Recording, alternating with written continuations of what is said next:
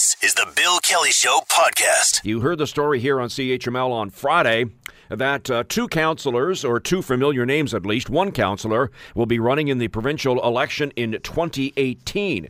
Ted McMeekin has announced that he will be seeking re-election, and running for the provincial election in 2018 is the current ward councillor for Ward 15, Judy Partridge, who is going to throw her proverbial hat in the ring. Judy, good morning. How are you? Good morning, Ted, and thanks so much for inviting me on this morning. I appreciate it. I'm just wondering, so Ward 15, that encompasses Carlisle, and does it also encompass the beautiful enclave of Orkney, Ontario as well, or not? So just to give you a brief explanation, my proverbial hat, I love that. Yeah.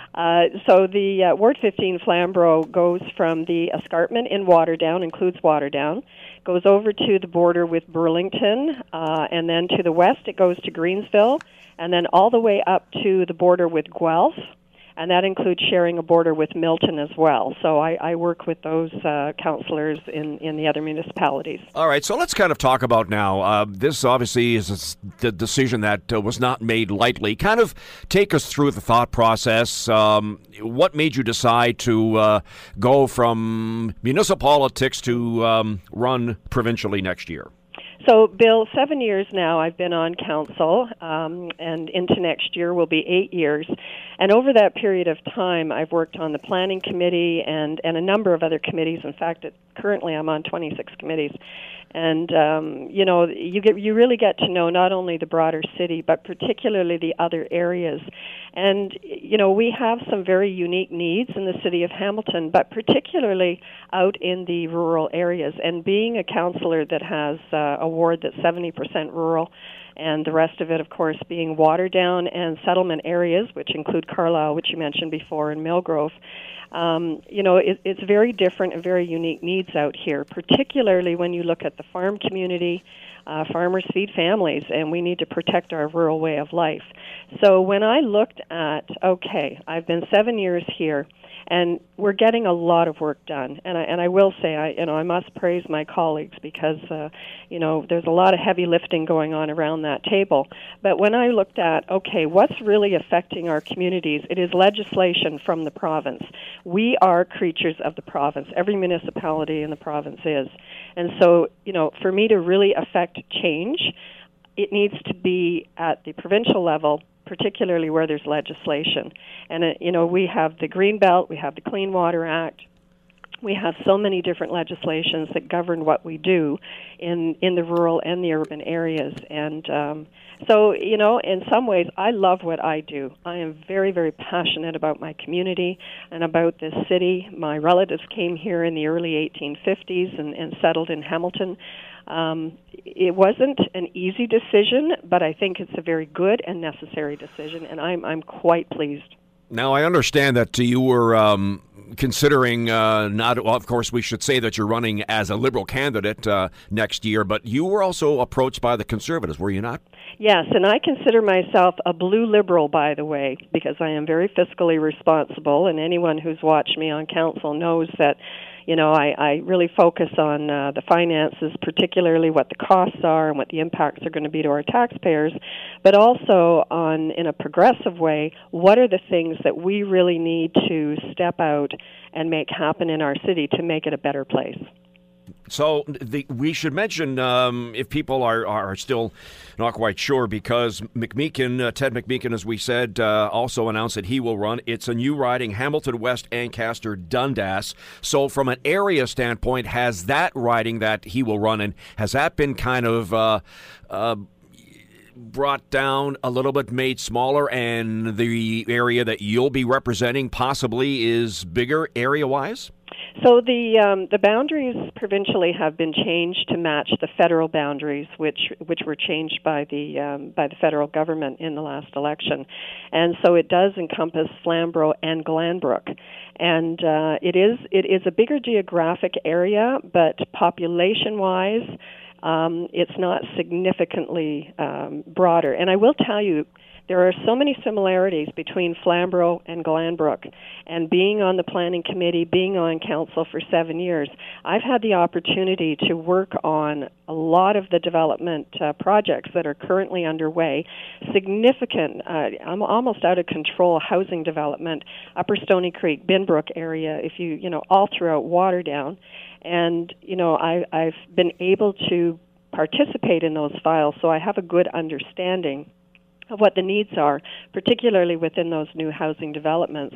And as far as the, you know, agriculture and agribusiness goes, and the farms, of course, you know, such a rural area, and our rural area doesn't know boundaries. You know, all of the farm people, we all work together, and you just see that happening. It's a rural way of life. So yes, to answer your question, it does change the boundaries. It does give me a bigger area, but one that I'm certainly looking forward to serve. Our guest, I'm Ted Michaels, by the way, and for Bill Kelly. Today on the Bill Kelly Show, our guest is Judy Partridge, who is the Ward 15 councillor, who has announced that she will be running as the Ontario Liberal candidate for the new riding of Flamborough-Glanbrook. Judy, you mentioned, and I'm correct me if I'm wrong, but you had mentioned 70% of your riding is rural, correct? That is correct. So how do you kind of take the rural part of it and take the other part of it, because it is a big area. There are people that have different concerns and different needs. It's not like, for example, Hamilton Centre or Hamilton East, where there's no rural part. Mm-hmm. How do you alleviate the concerns of rural people versus more urban people? So for the Flamborough-Glanbrook community, there really isn't a division, and I'll explain why. First of all, I grew up in the rural area. I grew up in Greensville. I've worked on farms. You know, that's what we did in our teenage years. We went and picked strawberries, picked cucumbers, and worked on all the rural farms. The urban area is Waterdown, which by and large, many people there still consider it to be a rural area. It's a growing community, and with all the housing development, it has kind of crossed that line to become more of an urban center. But, you know, like I say, there's really a very close similarity there. I'm wondering, when you were making the decision to go and, as we say, run provincially next year, did you talk to any of your constituents beforehand, or have you talked to them since you've made this announcement official, and what was their reaction? Yeah, so definitely, first of all, my family. You know, I could not do what I do without the unbelievable support of my husband, Jeff, and he has just, you know, been terrific and alongside me. And my two boys as well. They're 29 and 25, so they were certainly part of the discussion and close friends. And the response has been overwhelmingly positive, although I'm getting just a little bit of a pushback that, you know, oh, you're not going to be our counselor anymore, you know, what's going to happen there. So, but in terms of you know, making that move to the province, it's not been a negative at all that I've experienced. And I've also talked to a number of people over in Binbrook, in Mount Hope area, and again, lots of encouragement, you know, and so it's a very good decision for me, Bill, or Ted, sorry. 3 letters for you, and I know that you're kind of going into this on the tail end of it.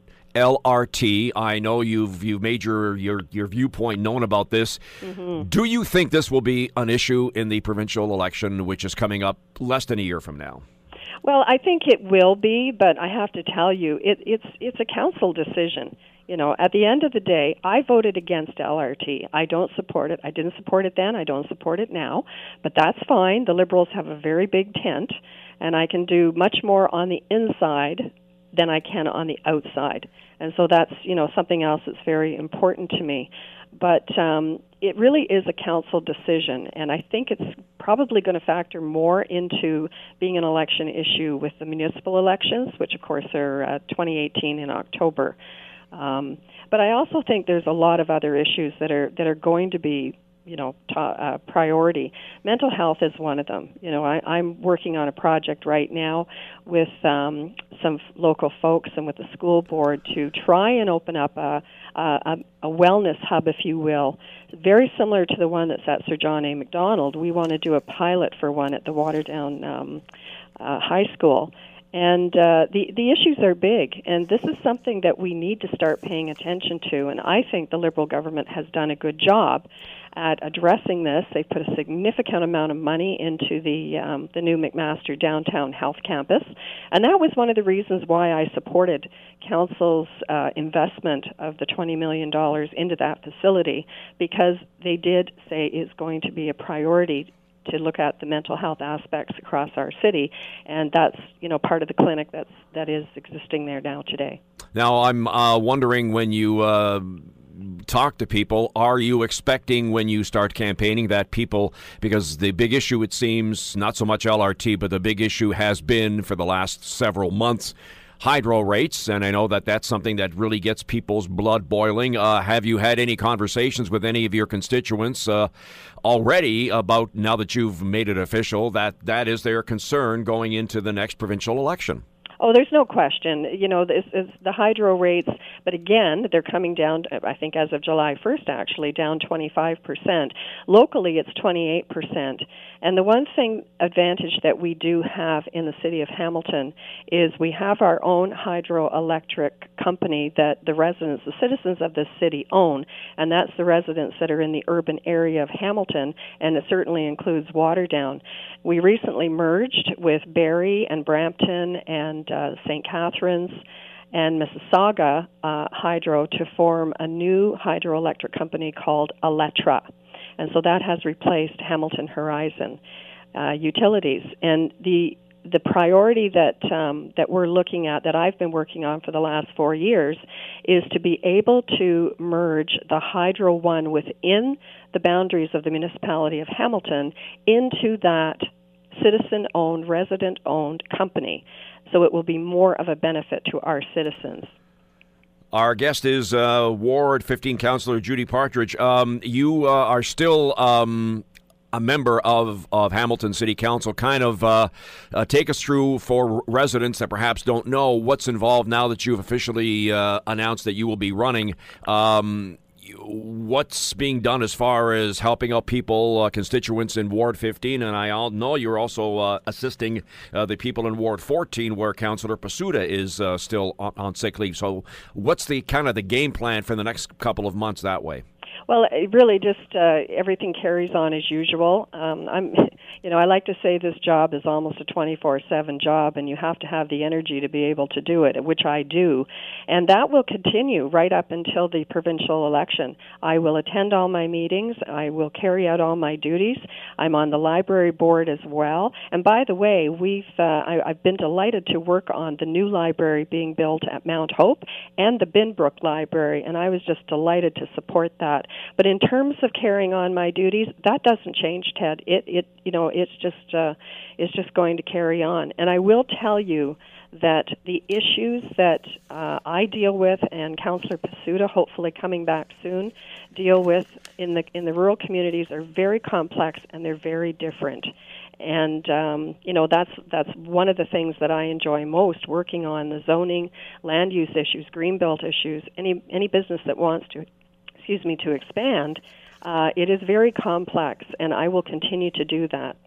It's interesting. It wasn't until we started talking, because I know we've had conversations in the past, but it's been 7 years since you were first elected to Hamilton City Council. Where's the time gone, Judy? Well, I'll tell you, we've been busy, and you're right. Where has the time gone? I first ran for election in 2006 and came very, very close to winning against an incumbent. And, basically I spent the 4 years from 2006 to 2010, reading the Municipal Act, getting really involved in the legislation. I've been attending community meetings on all the big issues affecting us, going back into the late 1990s. And, it's a really necessary and important thing to do. Being a city councillor is a complex job. It's not easy. I've heard people say, it's only a part-time job. Well, you know what? Go to a few council meetings.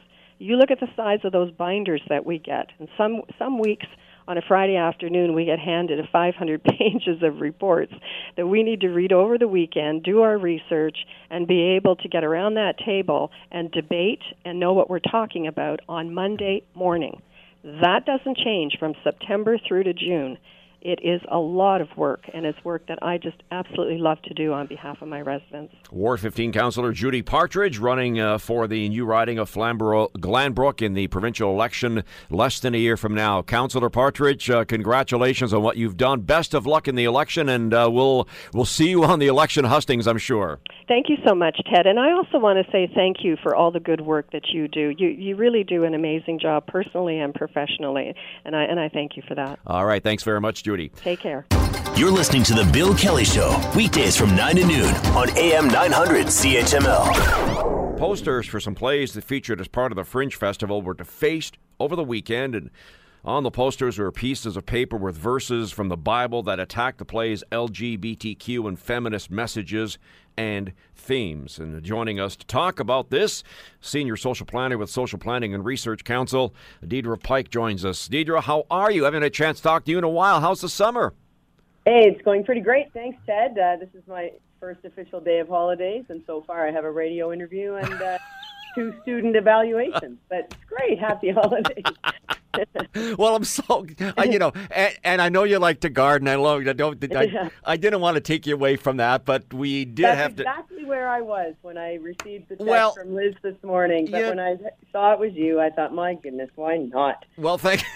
But, I felt like Matthew Green. I saw a quote from Matthew Green about this yesterday, and he said, why do I have to wake up to this ridiculousness, he said, on Sunday morning. So I'm, just following in his footsteps, waking up to this, not waking up to it, but because I did see it yesterday, but, responding to this, more than ridiculousness, but really, just offensive. And, people are not understanding, I don't think, the impact of these sorts of things on people, young and old, LGBTQ people at home who are closeted and fearful still, and then this kind of thing happens, and it just reminds them why they are afraid. And before we go any further, Deidre, we do have that clip from Councillor Matthew Green that you talked about. Here's what he said. I denounce it. I denounce any of these types of tactics to silence you, to intimidate you in any way. There's a part of me, Deidre, that wonders if this. I mean, anybody that does this is obviously ill-informed. Obviously, I'm hoping that this is just maybe somebody that did it without really thinking through if they wanted to protest, there's a better way to do it. So I'm kind of hoping it's a one-off, but I'm getting the sense that maybe it's not. No, I think this is the very thing. No, and. It's more than, this isn't somebody that didn't think this through. This is somebody who has access to a printer and, is doing this as a tactic of activism. And in fact, in Kincardine this year, they had their very first Pride Festival ever, a parade down the streets of Kincardine. And I say parade, but really a march in defiance of what was happening on their streets, which was some people from some evangelical Christian, and I say evangelical because they identified as that, evangelical Christian denomination that was standing on the streets of Kincardine yelling these things out loud, that homosexuals are, defying God and will be going to hell. And because of that, people in Kincardine said, no, this isn't what our community is about, and organized their first ever Pride. And so here we are in Hamilton, and we have Pride events each year, and yet that's clearly not enough. And people are organized, and they're organized in this sense from a Christian point of view. And I have been receiving a number of, I have 3 calls from June from about one particular congregation in this community that is spreading very hateful information. I mean, their website is connected to Focus on the Family, and so there are a number of. It isn't just Christian, but there are a number of, in this case, Christian organizations that I fear. I'm very fearful about in this community and the damage that they are doing to people young and old. Could this be and this is actually one of the topics that we'll be talking about when the chief comes in here for his town hall after 10 o'clock. From your standpoint, is that considered, in your mind, a hate crime? Yes. Yes, sorry, I just have to pause for a minute because, I mean, I really don't know what the chief, I'm sure there's a more technical answer and I might be wrong, but is this an act of hate? Yes. Whether it fits the criminal bill, the hate crime, I'm not positive around that definition, but it is definitely an act of hate. And like you said, the part that people have not thought out is the impact on lives in this community when these things happen. It isn't lighthearted. This represents centuries of hateful, death. LGBT people have been killed by Christians, and we're going so far in so many communities and so many Christian communities, and yet this is still happening. So, I would like to think that this is 2017, Deidre, and we have made a lot of progress. And as you say, we have made a lot of progress, but then something like this happens, and it kind of, from your standpoint and the LGBTQ group in Hamilton, how frustrating is this that it's almost 2 steps forward, at times 3 steps forward, and now 1 step back as far as educating people? Yes, I think this is the thing about the public.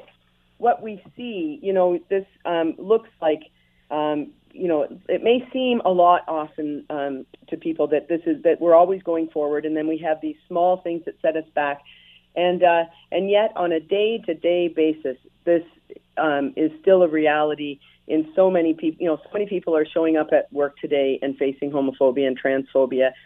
Thankfully, school is out, and so the reported 26 times a day that homophobic and transphobic slurs are heard in Canadian high schools. Our queer and trans kids have a break from that for the summer, and that's a good thing. But I hear just far too often that things are so much better now because it's this particular year. I never really care what year it is because it still always seems to be 1850 or something, And so that, it's not, I don't always find it helpful to remember what year it is, but I think what we do need to remember is that we have to be vigilant and that lives are at risk here. 3 to 8 times higher are the suicide rates of LGBT people.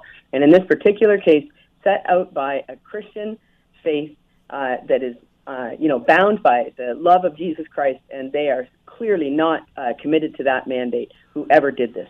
It's interesting. My eyes kind of got wider when you mentioned, what was that quote again about 26?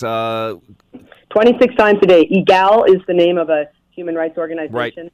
Yep. This is their research from just a couple of years back, a school climate survey, and of all students, so LGBT students and straight students, and on average across Canada in Canadian high schools, homophobic and transphobic slurs are heard 26 times a day.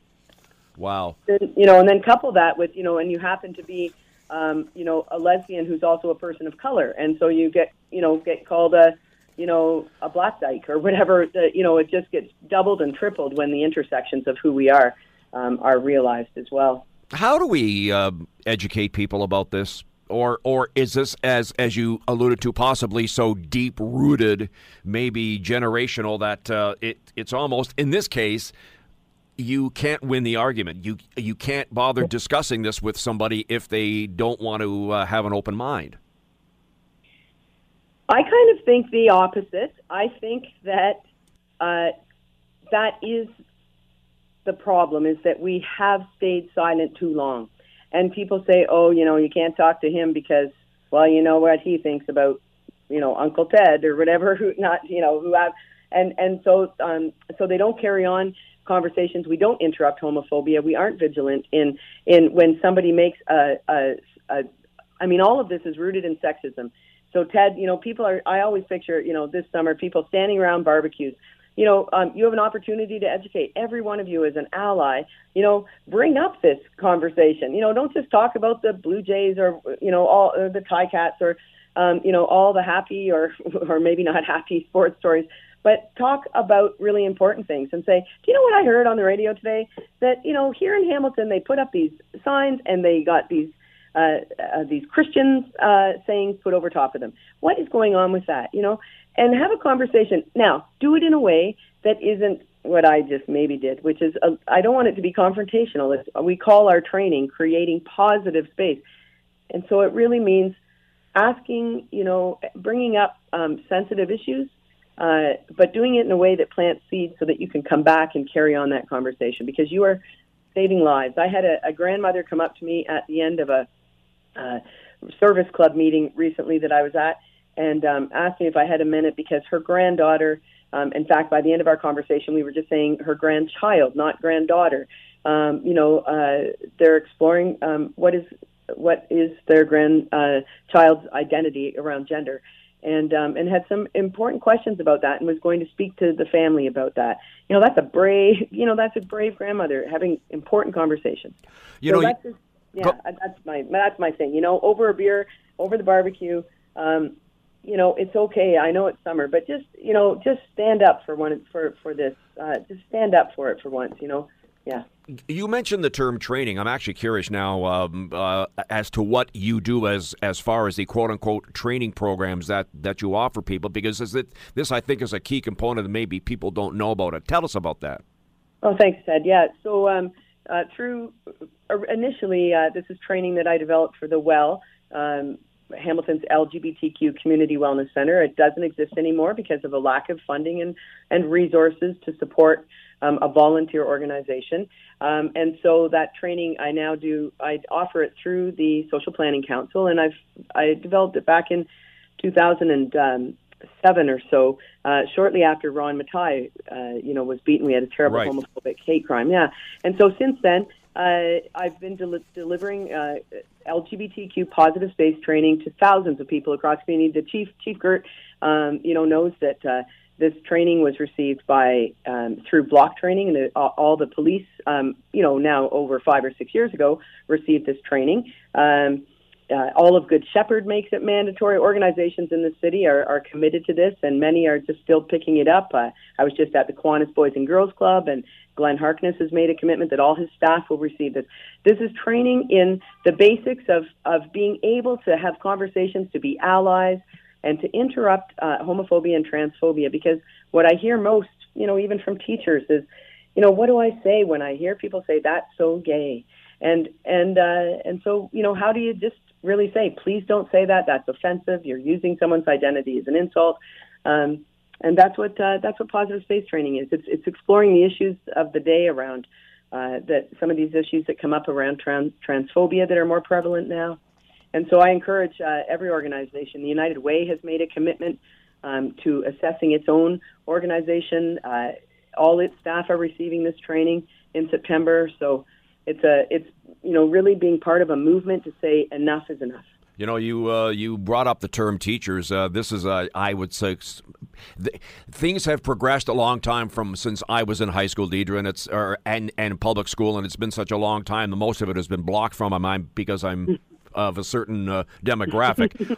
But has the curriculum, in your mind, done enough, or are they planning on doing more as far as, you say, stopping the words that people use, telling everybody that, this is the way that you should behave? Talk about, from a curriculum standpoint, what's being done in the schools. I think the curriculum that this government has brought in and stood for, which, brings in conversations about same-sex parenting, that some families have two moms or two dads at the level of grade 3. I think that's quite appropriate because kids are in school and meeting their friends or coming from families of two-parent, two-mom, two-dad families. So we need to talk about this early enough. So I think the curriculum is there in a lot of ways around the introduction of it now. What it doesn't have is, when you and I were in school, they taught us sex ed, and sex ed meant how to have sex between a man and a woman. And they continue to do that. Public health uses tools to show people how to put condoms on, but there is no talk about how to have safe sex as a lesbian, or how to, they're now talking a little bit about anal sex. This is helpful because straight couples also have this. I know this is a morning show, but I'm sorry to bring up sex so early, but we're sex positive. So, these are some areas that really are lacking for students, and they're serious areas because, we now have teenage pregnancies under control, but sexual sexually transmitted diseases are on a rise. And so there are important messages that are being missed. And then around training, teachers have not been offered the kind of training because really it becomes an issue of replacing, with supply teachers. How do you take teachers out of school and give them this kind of training? And so, it's been offered in clusters, and each school has, in the public board, I can only speak about the public board around who's been trained. And that's sad because I can't say that the Catholic board has had this same opportunity. But there is somebody in each high school, for example. There's a cluster of people that have been trained, but not all the teachers. And so there are still incidents reported of teachers saying things inappropriate or at least not interrupting homophobia when they could. So much more needs to be done. And we're following that. And the SPRC really wants to work with organizations in this community to do some assessment around their LGBTQ inclusion, and that's really what the training is one component of. And just before we wrap up, the Fringe Festival wraps up on July 30th, and I would, suggest that there are certain things that people can go to the Fringe Festival and just to kind of maybe see what's going on, educate themselves. Deidre, is that kind of what you're thinking here too, that people should do? Oh, I think very strongly. I mean, I'm so glad. It's terrible these things happen. But what I'm going now to these couple of plays because they hadn't been on my radar. Now they are, and I hope that they're sold out. I think they will be, and I think that once again, a negative message in this community, I hope will result in a few steps forward, as you said. May this bring us a bigger commitment by our allies. I just wrote in the paper this weekend about how important it is for an LGBTQ community center to be here in Hamilton so that we can show a commitment to inclusion. And I right away I had an email from someone who thought that was a terrible idea. And why do we need these special things? Well, here's why we need special things, because we need to teach people about LGBTQ inclusion. And thanks for offering this time for this conversation this morning, Ted. All right, Deidre Pike from the Hamilton Social Planning and Research Council. It's right in front of me. Thank you for that. I will now let you go back to your garden. And just a quick little reminder that if you do have some tomatoes that you're planting or something, and you want to have me test them out, nothing I like better than going to a garden and picking out I'm just throwing it out there, Deidre. All righty. Well, I'll have a zucchini loaf for you a little bit later. All right, thanks for that, Deidre. Have a good day. So there you have it, the feedback on those posters that were placed as part of the Hamilton Fringe Festival, and it will be interesting to see if somebody steps up and said we were the ones responsible for putting those posters up, but I suggest that they probably won't. It's too bad. You're listening to The Bill Kelly Show, weekdays from 9 to noon on AM 900 CHML. Every month, we call up the Chief's Town Hall, and he is available to answer any questions that you may have. And we're pleased to be joined by Hamilton Police Chief Eric Girt. Hey, we actually get a chance to chat to each other in studio. This is kind of nice. Welcome. All right, so let's start off first of all by talking about some of the issues involving what's been happening here in the city. And we had talked about with Deidre Pike last half hour about the incident that was put, some of the posters that were placed on the poles in downtown Hamilton. I know there's a lot that can't be said because it's still under investigation, but what can you tell us about that? Yeah, so we're investigating that as we would any particular complaint about that. I think Deirdre's Pike was, and she kind of tried to spin a positive about it, was the awareness that is happening as a result of the actions of these people. And what it's done is, increase interest in what is going on with the festival and the number of events and the plays. And when she talked about awareness, and as you know, she mentioned on her call to you that she's done training in our service for about 5 years now. And really it's about having those conversations, about stepping in when you have homophobic comments or comments against trans, any of the LGBTQ members. And so sometimes you can see positives, other these things, but often in terms of opinions and beliefs, and we've had these interactions with the Human Rights Commissions where you may have competing interests where you have a religious belief on the one hand and you have a different belief in terms of prohibited grounds on the other. And the human rights struggles with these issues where there's different beliefs and different systems. It's not so much the beliefs that is the tension, it's when you have actions.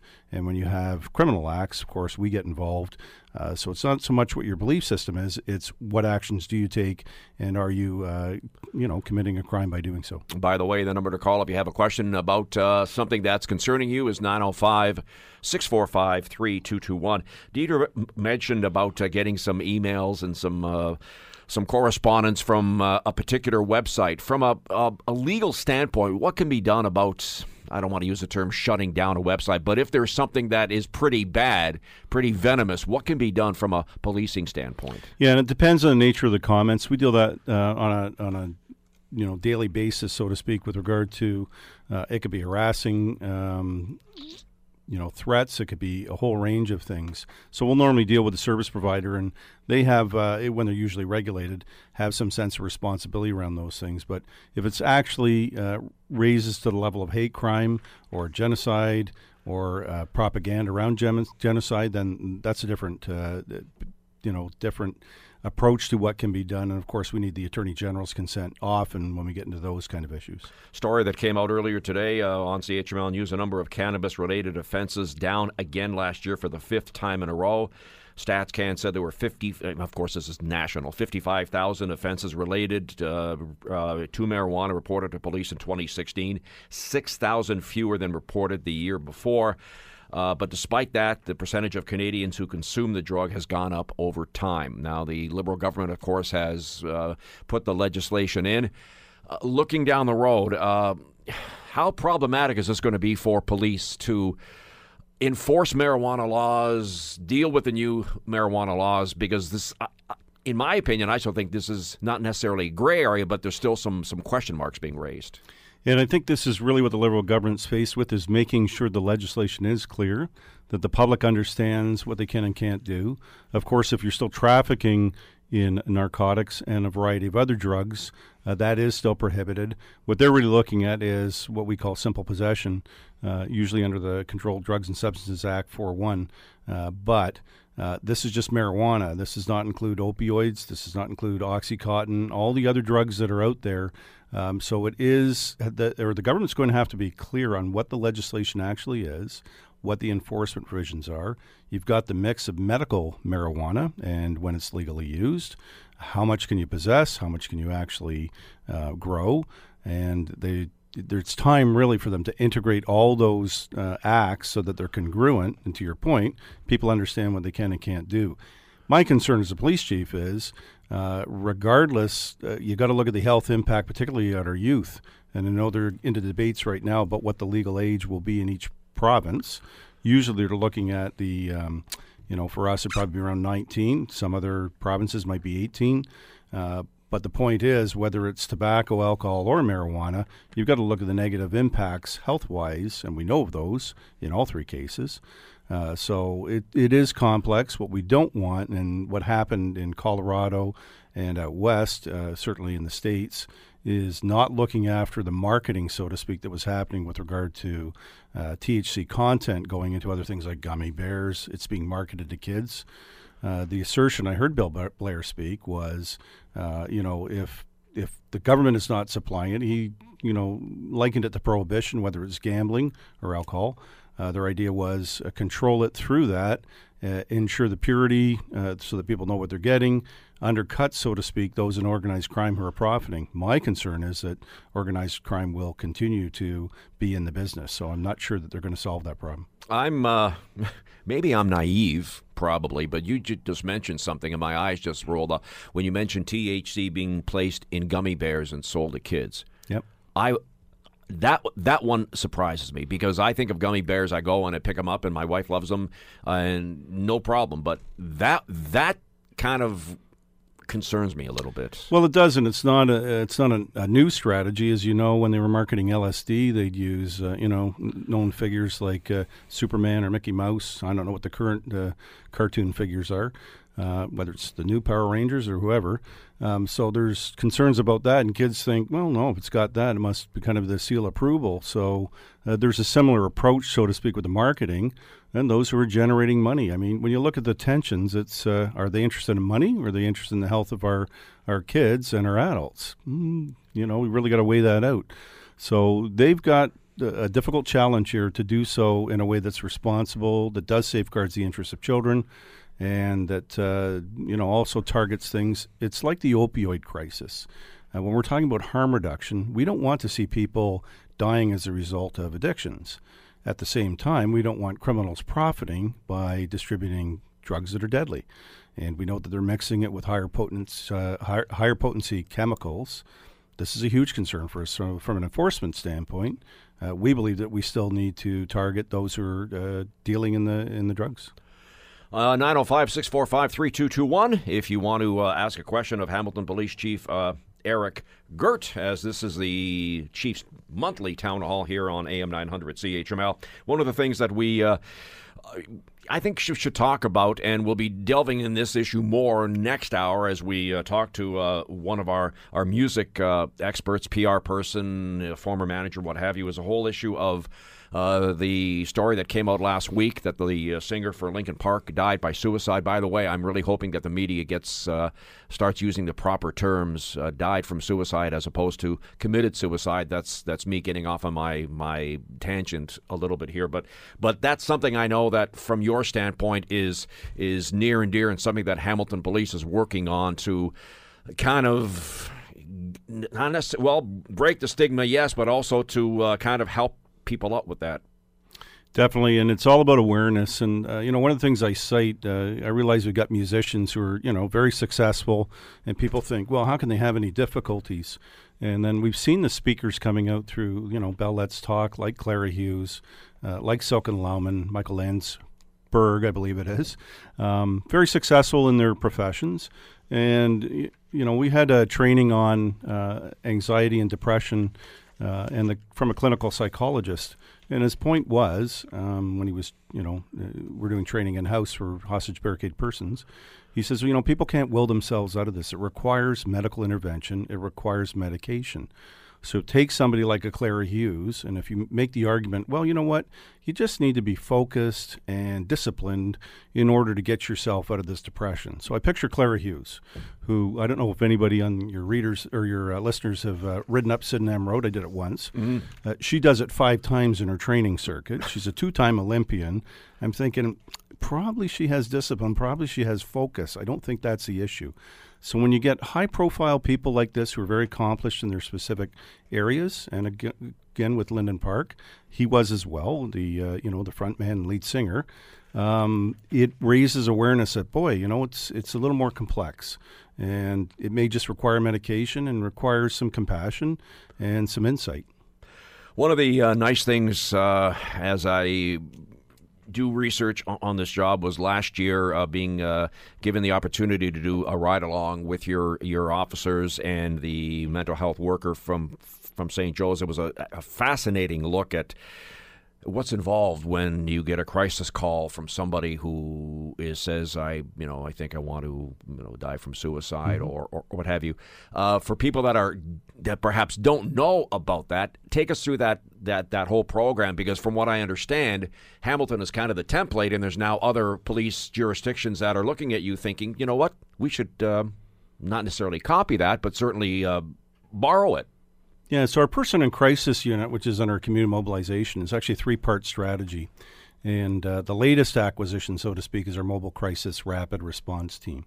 So that will be an officer in uniform with a mental health worker responding to the call that's life-threatening, either to the persons themselves, where they have suicidal ideation or are acting out, or to somebody else. And really our whole intent is we want to de-escalate, get the person to care, not take them in necessarily to ER if we don't have to, because then they sit there with 2 officers. There's the potential stigma. We've gone from an apprehension rate before we introduced this program by our front line of around 74%, where the officers would take them in, see a clinical psychiatrist, and then they'd make an assessment. We're down to about 11% now. So keep in mind, these are life-threatening calls. So that's been a positive in many ways for the client, for the hospitals, for us. And then the other two-part system is we've both got COAST, which is in our 20th year now, born out of course, a tragedy, which was the stabbing death of Zachary Antidormi. And, of course, Lori Antidormi, his mother, still works with us in terms of awareness of this. She spoke most recently at the St. Joe's Conference. And then the last part is our Social Navigator program. And that's really where you have addictions, mental health, homelessness, and poverty. We don't want to necessarily, give people tickets. We're trying to look at alternate resolutions. So really it's a three-part strategy. You got the Social Navigator, kind of low end in terms of threat, but high needs in terms of the people. In COAST, it's a follow-up by an officer who's in plain clothes with a nurse. And then, of course, our life-threatening situations, which are Mobile Crisis Rapid Response Team. Speaking of tickets, this may lead us into our next caller at 905-645-3221. Mike has a question for Hamilton Police Chief Eric Girt. Mike, good morning. How are you? Very good. How are you guys doing today? Good. Go ahead. You have a question for the chief? Yes, I do. I've talked to the police before, and I've also talked to the city of Hamilton about, we have guys that race up and down our street all the time. The unfortunate part is a couple of them actually live on our street. And the neighbors on the street have actually gone to the city and got these signs that you can put up on your lawn to say, slow down, there's a safety hazard, kids are playing, stuff like that. Now we're finding those certain people are now slowing down and are getting to those signs and actually speeding the car up as they go through that area. Now, we also had our street knocked down to a 40 kilometer an hour, and I asked the city about doing traffic calming, and they said, if we traffic calm your street, we have to traffic calm the next two streets over. And to me, this is about the children on the street, not so much about what they have to do to get this working right. But I don't know what to do. Yeah, it's a recurrent theme across the city. And by racing, I'm assuming you mean speeding as opposed to two cars lining up and actually racing. Would that be correct? No, yes, you're correct. Yeah, they're speeding, but I mean, sometimes there's two of them together and one's right behind the other. But but it's increased speed, like it's 40, and I guarantee you they're hitting over 80 kilometers an hour. Yeah, and as you know, we'll work through in the division, and most of our complaints obviously are traffic-related complaints, whether it's stop signs, speeding, almost to the point of careless driving. If you're distracted driving, depends what you're doing. If you're having a burger on your cell phone and steering with your knees, that probably raises the level of careless. If you've got the cell phone in your hand, which I still see as well, it really makes you wonder, the awareness piece. To your point about the neighborhood, and if we also have a aggressive driving hotline that you can phone in, and we will phone the person based on the license plate. We don't normally issue a ticket, but of course that all enters into our records in terms of what happens. So much like for impaired driving, for example, we have a program where we determine where the person had their last drink, and then we'll make a call to the bar to say, we've had, say, 4 or 5 impaired driving arrests originating out of your bar. What that does is put them on notice because, as you know, often those people can sue the bar if there is a disaster after the fact. Of course, they're smart serve trained and all those other things, but we're just making sure they're following the rules. Similarly here, where you get the license plate and we can do follow-up, it shows that people are paying attention.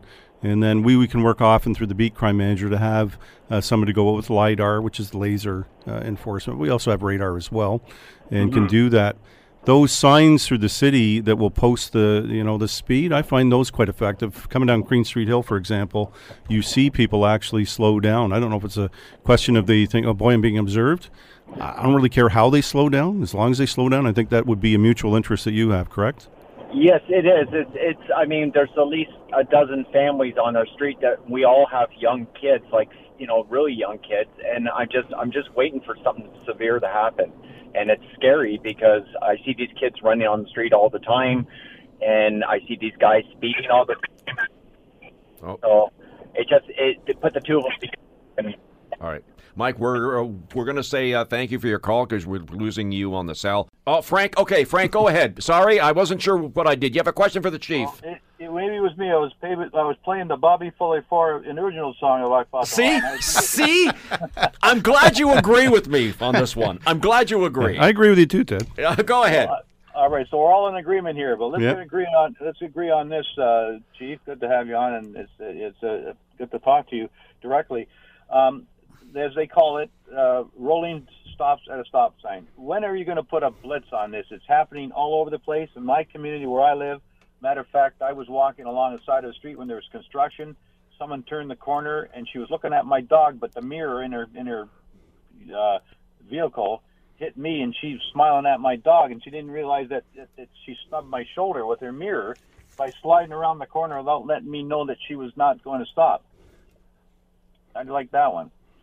Well, I don't, and I'm sure you didn't either, depending on the level of impact. But yeah, it does say stop. It doesn't say rolling stop. It's not a yield sign. It does mean stop. Come to a complete stop. It means your wheels stop turning.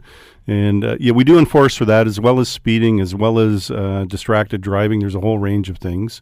But we're just talking about some of the turns when you have either pedestrians close by or they're walking in the crosswalk. And the whole premise, from my point of view, it's common sense. It's not necessarily regulated, but you're in a vehicle, they're walking, they're far more vulnerable. Let them complete whatever they're doing, and then you can make your turn or do whatever you have to do. Everybody's in such a hurry that you're going to make up 2 seconds, I guess. But the whole point is, if you're distracted watching somebody's dog, then you're not properly in control of your vehicle.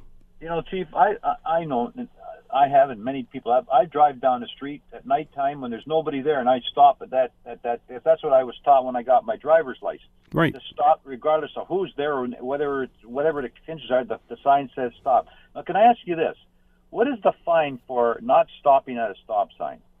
I don't have the set fines in front of me right now. I haven't issued for one of those for a little while. I believe it's around the $250 mark, and there's usually a victim surcharge. But it does involve points as well when you fail to stop at a stop sign. What do you think of this, Chief? I think sometimes there should be an outward awareness put on these signs, particularly the ones that have the grid down the bottom to try to bring it to everybody's attention. I would like to see it sometime. Failure to stop at this stop sign will cost you $250. I think that might ring somebody's bell, and maybe even demerit points too.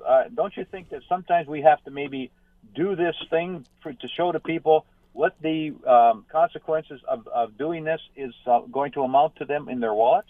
Yeah, there's kind of two things, and this is less of ours than it is traffic, and I'm just being brief that it's $110, so I'm a little out of date there. I'm probably thinking some of the higher speeding fines, but in any event, it is $110 and 3 points. But to your point, they have what they're called tiger tails. When they normally erect a new stop sign, they'll do that for awareness. I don't seem to do all that much where I see them. Right. Well, they only leave them up for a short time, usually when it's new, because we've had conversations with city traffic around that as well. Sometimes they'll put them out for a short span. If they come out and, either we do the monitoring of the intersection or they do the monitoring of the intersection, they can post them. But relative to kind of lengthy writing on signs, it tends to distract people more than that's why they've gone with symbols. So, what would you say, could I ask you this? Yeah. What would you say, or do you know, what the most violated areas are? Did you have any take on that as to where people find that stop signs are being rolled over rather than stopped at repetitively more than anywhere else might be? Do you have any idea what that would be? Because I think that would be a good point to start putting some of your offers there and start sending the message. Yeah, we take a slightly different approach on this. We look at the top 20 intersections for motor vehicle collisions. And actually, the top intersection is King and Red Hill Parkway, 27. This is just for this year. Dundurn and King, Lincoln, Alexander Parkway, and Upper James. And, of course, that's based on volume, too. Stone Church Road and Upper, it goes on. So we track the top 20 intersections for collisions because, of course, that's where you're going to have injury. Relative to the number of stop sign intersections, you would actually have to monitor, and there's literally thousands of them. So either through somebody watching all those intersections or some kind of traffic equipment that monitors that. So we don't have that statistic, but we do obviously for collisions. Well, I just feel as though that there should be a blitz put on to send the message, because I think that the message could get around and it could lessen the amount of people that are doing that, more so than I've ever seen in my time. Thank you for your moment here, sir. You're welcome. Thank you. All right. Thanks very much. There you have it. Frank calling in. We do have an email at ted@900chml.com. It seems to be the common thread here. Tony is up next on CHML, the Bill Kelly Show. Tony, have a question for the police chief about crosswalk rules? Yes, this thing about the city bylaw where they say you're supposed to wait until they get all the way across the street or something in that line. The question is, when you have boulevards in the middle, like James Street and Fennel and the Gage and so on and so forth up here in the hill, if a person is crossing towards you, I can see if they're on the far side of the street in that lane, you can possibly make a right-hand turn in front of them. But if they're in your side, you have to you should wait and let them go and then go behind them. But on the other way around, if they're going across from you, once they're out of your right, can you make a turn behind them? You're right on all counts, Tony, and actually there's a misconception. What they're talking about is the time span for pedestrian cross totally over is at the pedestrian crossovers.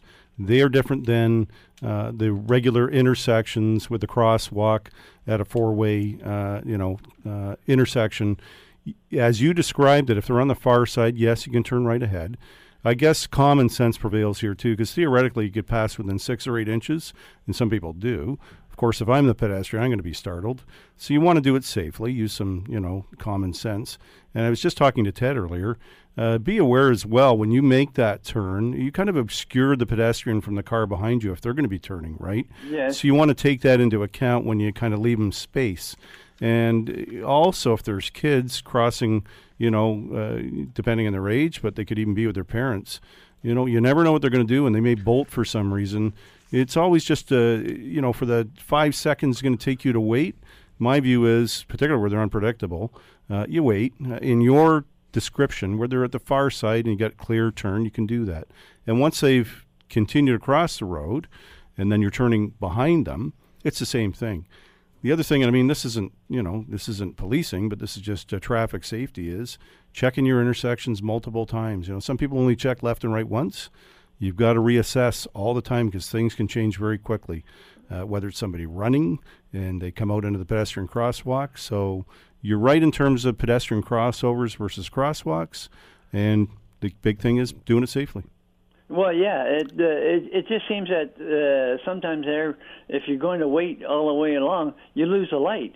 It takes so long. Sometimes, like, you only have 15 seconds for a walk across the street, and I know the one on Upper Gage, it's been lengthened because it's a senior complex area.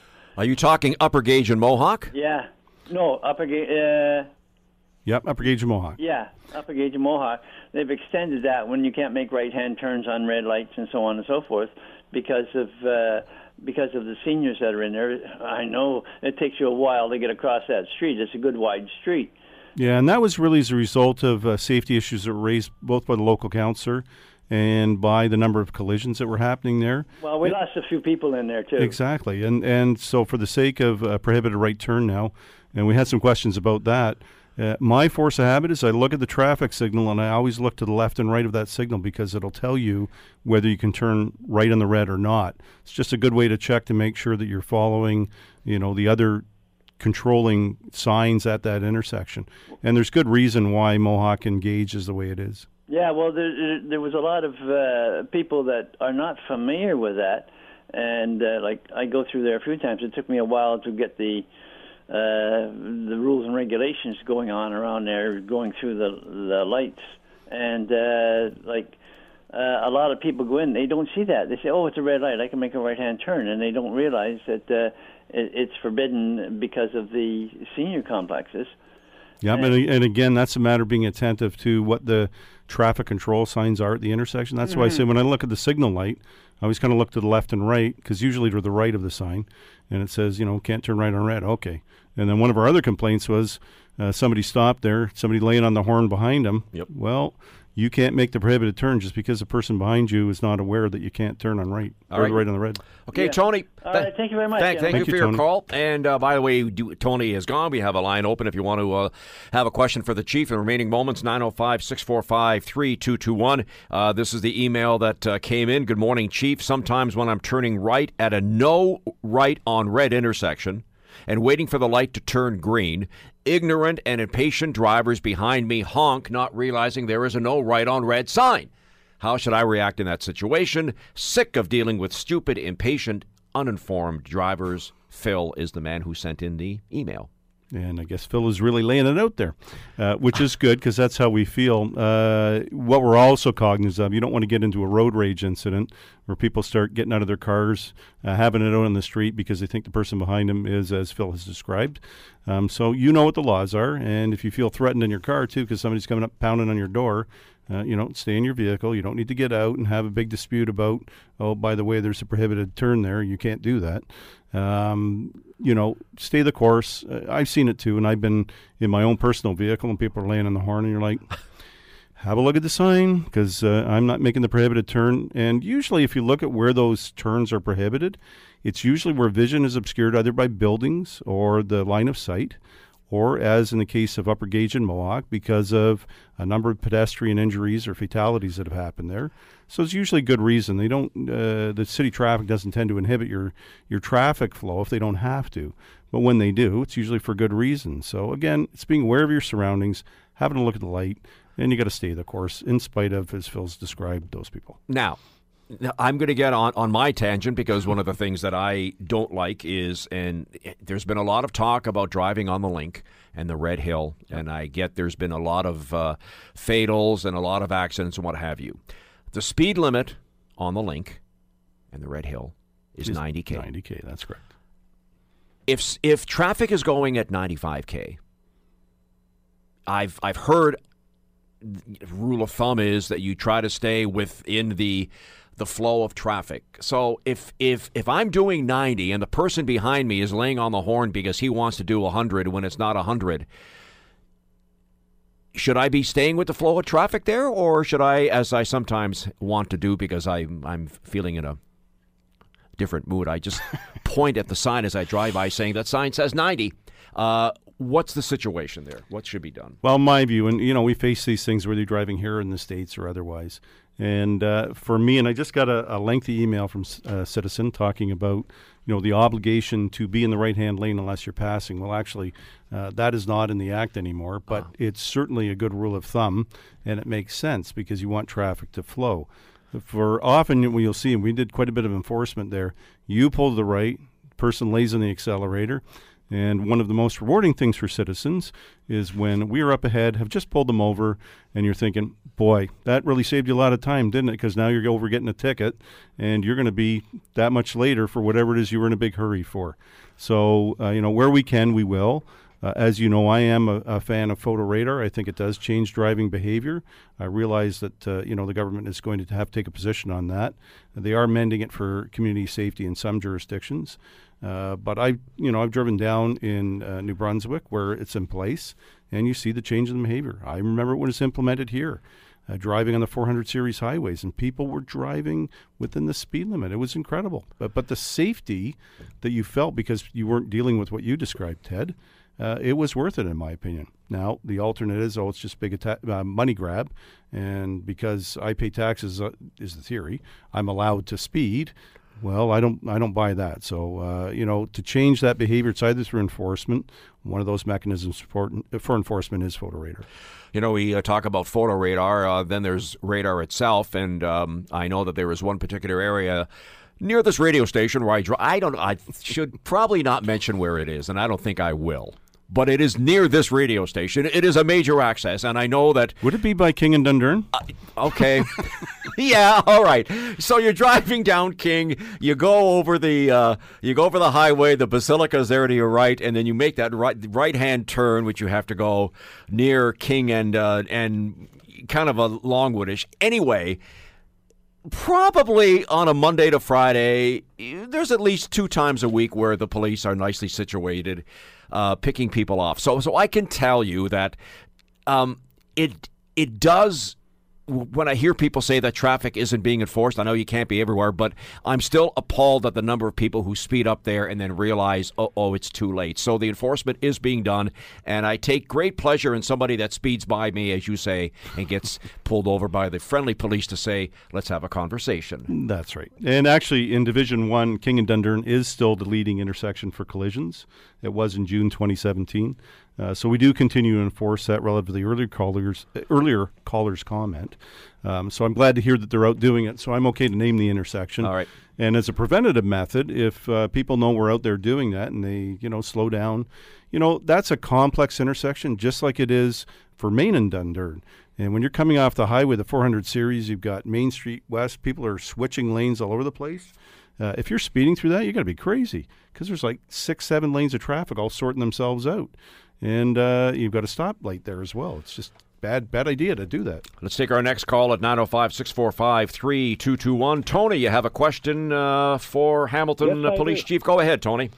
Thank you. I believe in Georgia or one of the states, if you're convicted of drunk driving and after you've paid your fine or done your time, you're issued a special license plate that's fluorescent, and people know that you've had that.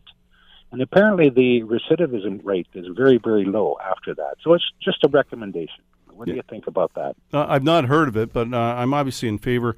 I know from the public shaming, that's what they call it, yes. Whether it was posting people arrested for, sex trade transactions, we'll call them, or other drunk driving is another big one. If it works and it's effective, that's fine. That kind of stigma that goes with it, I'm not as big a fan on that, where, but it's impaired driving, so I wouldn't be adverse. It would require changes from the legislators, obviously, and interesting concept. And apparently, the police would stop them frequently, and any other drivers that see that license plate, they would be that would be cautious. Anyways, it's just a recommendation. Okay. All right. Thanks very much, Tony. In the remaining moments, we may be able to squeeze one more call in before we take the break at the top of the hour.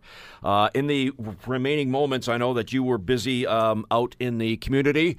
There was a couple of events that you talked with several people, and kind of tell us about that quickly. Well, and it's interesting, too, because I was out at the Abraham Mosque on King Street. They raised the flag for the 150th celebration of Canada. So it was an assertion, and certainly with the preponderance of newcomers there. The dialogue around what Canada represents in terms of, a peaceful society where people feel included. These are huge positives. And I was also with the Bangladesh community for a harbor tour on Sunday night. But it's interesting, the dialogue, because it's usually I get approached on traffic issues and people driving in the manner you've stated.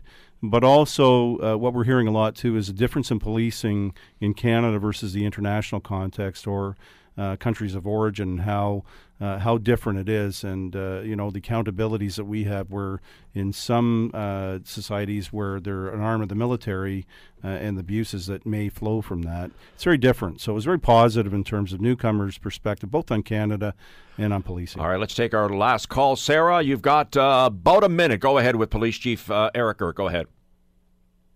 Good morning. How are you this morning? Good. Go ahead. Just really quickly, I actually work in the same building as CHML, and I have to take the 403 eastbound going home, so I always turn at Longwood and King Street West, and that intersection is a disaster. I'm constantly seeing people run red lights. Pedestrians are almost getting hit. I know people are trying to run the green to turn left with the left turn signal, and it just seems like it's really short, and everyone is just trying to fly through that intersection all the time. Yeah, and some of those are engineering applications, because we've looked at also when we get our high collision intersections, we look at those applications where the city traffic might be able to amend. Sometimes you have to actually change the topography of the road, which is not cheap or simple. Yep. And I know for Longwood and Main, the visible lines and lines of sight are difficult there, both for pedestrians crossing, as you said, but you have also multiple lanes turning at the same time. And anytime we've got intersections like that, it's difficult. So yes, you can do enforcement, but I know from doing, I talked about King and Dundurn. When I was in traffic, we did enforcement there. You really got to watch that you don't get killed or set up a difficult situation by doing the enforcement. So it's very similar. Hamilton Police Chief Eric Erb, the time has flown by. Thank you for this. Thanks, Ted. I appreciate that. This has been fun and very informative. The Bill Kelly Show, weekdays from 9 to noon on AM 900 CHML.